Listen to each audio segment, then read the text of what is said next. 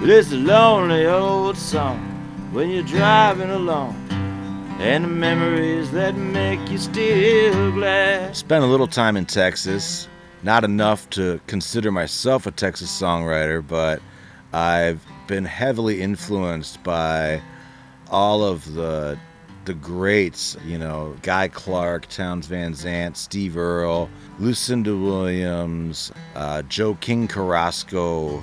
Why did you write Brand New Willie Nelson of Tomorrow? That one, it's gone through many phases. What I really landed on was kind of a waltzy kind of thing, and it's my homage to all my favorites. Singer-songwriter, country singers, and it talks about me listening and finding the answers in my songs to some of the questions and answers that my favorite songwriters put out there. Like, for example? I've felt this for a long time, that there are, whether they're accomplished musicians or whether they're back porch musicians that write. There are thousands and thousands of musicians that never really get heard that probably write some of the greatest songs we've never heard. Willie Nelson, for a while, it looked like he was going to be in that category. Right. But if I ever need to steal, I just look out my windshield and borrow. Keep my ears looking for that new thing that's cooking. You know, the brand new Willie Nelson of tomorrow. We're speaking with songwriter John Dominguez. He calls his work garage folk. You like to write about characters, and that's what's going on in Try, Try, Try. I really tried to make each song almost like a short film. So I really try to, and let me stress the word try, to paint a picture of a character so you can really just see who they are through everyday life, you know. You see a character based around parts of myself that I've either wanted to be or have been, and the characters that I've seen that really just can't seem to figure it out. They always take the low road. They always just can't ever get it right. They just end up making all the wrong decisions, but somehow in the end you find yourself rooting for the bad guy.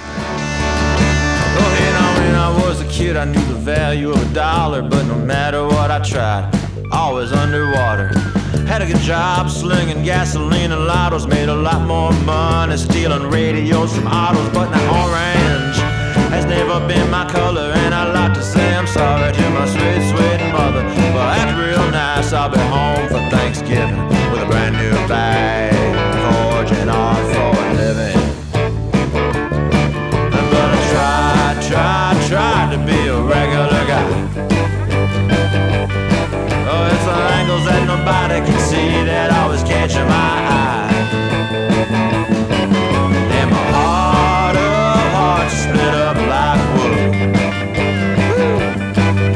One half the devil is talking, the other half is just a walk in the line. One half the devil is talking and the other is good. We're speaking with John Dominguez, and hey, nice police siren on that one. You have something that you've written that fits the COVID period. You didn't start out to write it that way, but the subject matter really fits what's going on. In light of separation, there's also a separation of just a person and their computer and being so insulated with that technology, which is wonderful technology, but sometimes I feel like I threw the baby out with the bathwater, because there were times growing up where we would literally go to the record store in Chicago, where I grew up, and we would get a record and we'd have friends over and make a party out of it, listening to that record and analyzing it, looking at the beautiful artwork. And with Diamond Needles, the one thing that's really I'm so grateful for is that Initially, I wrote that song kind of loosely based around one of my favorite rock and roll Americana bands called the Blasters. And my good friend Javier Matos happened to know those guys and had played with them under the name The Blue Shadows. And I was fortunate enough that Javier heard this song, and members of the Blasters played on my song. And I told Javi, if I never do anything else in music, hey, the Blasters played on one of my songs, and that's, that's gold to me. Put in a little one-room apartment, so far away from home. I don't speak the language here, and I'm living all alone. But I got a short stack of records and some big headphones, diamond needles on the record, spin around.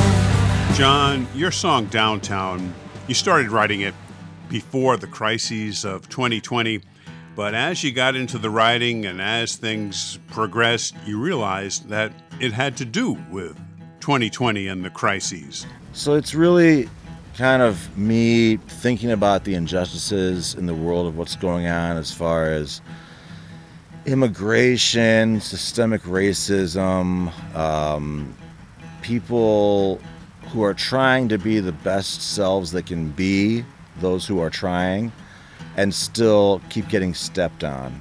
And I put that to some somewhat upbeat rock and roll kind of music to make it, if you're not listening to the lyrics, you can dance to it, and B, if you're listening to the lyrics, you might relate to some of it.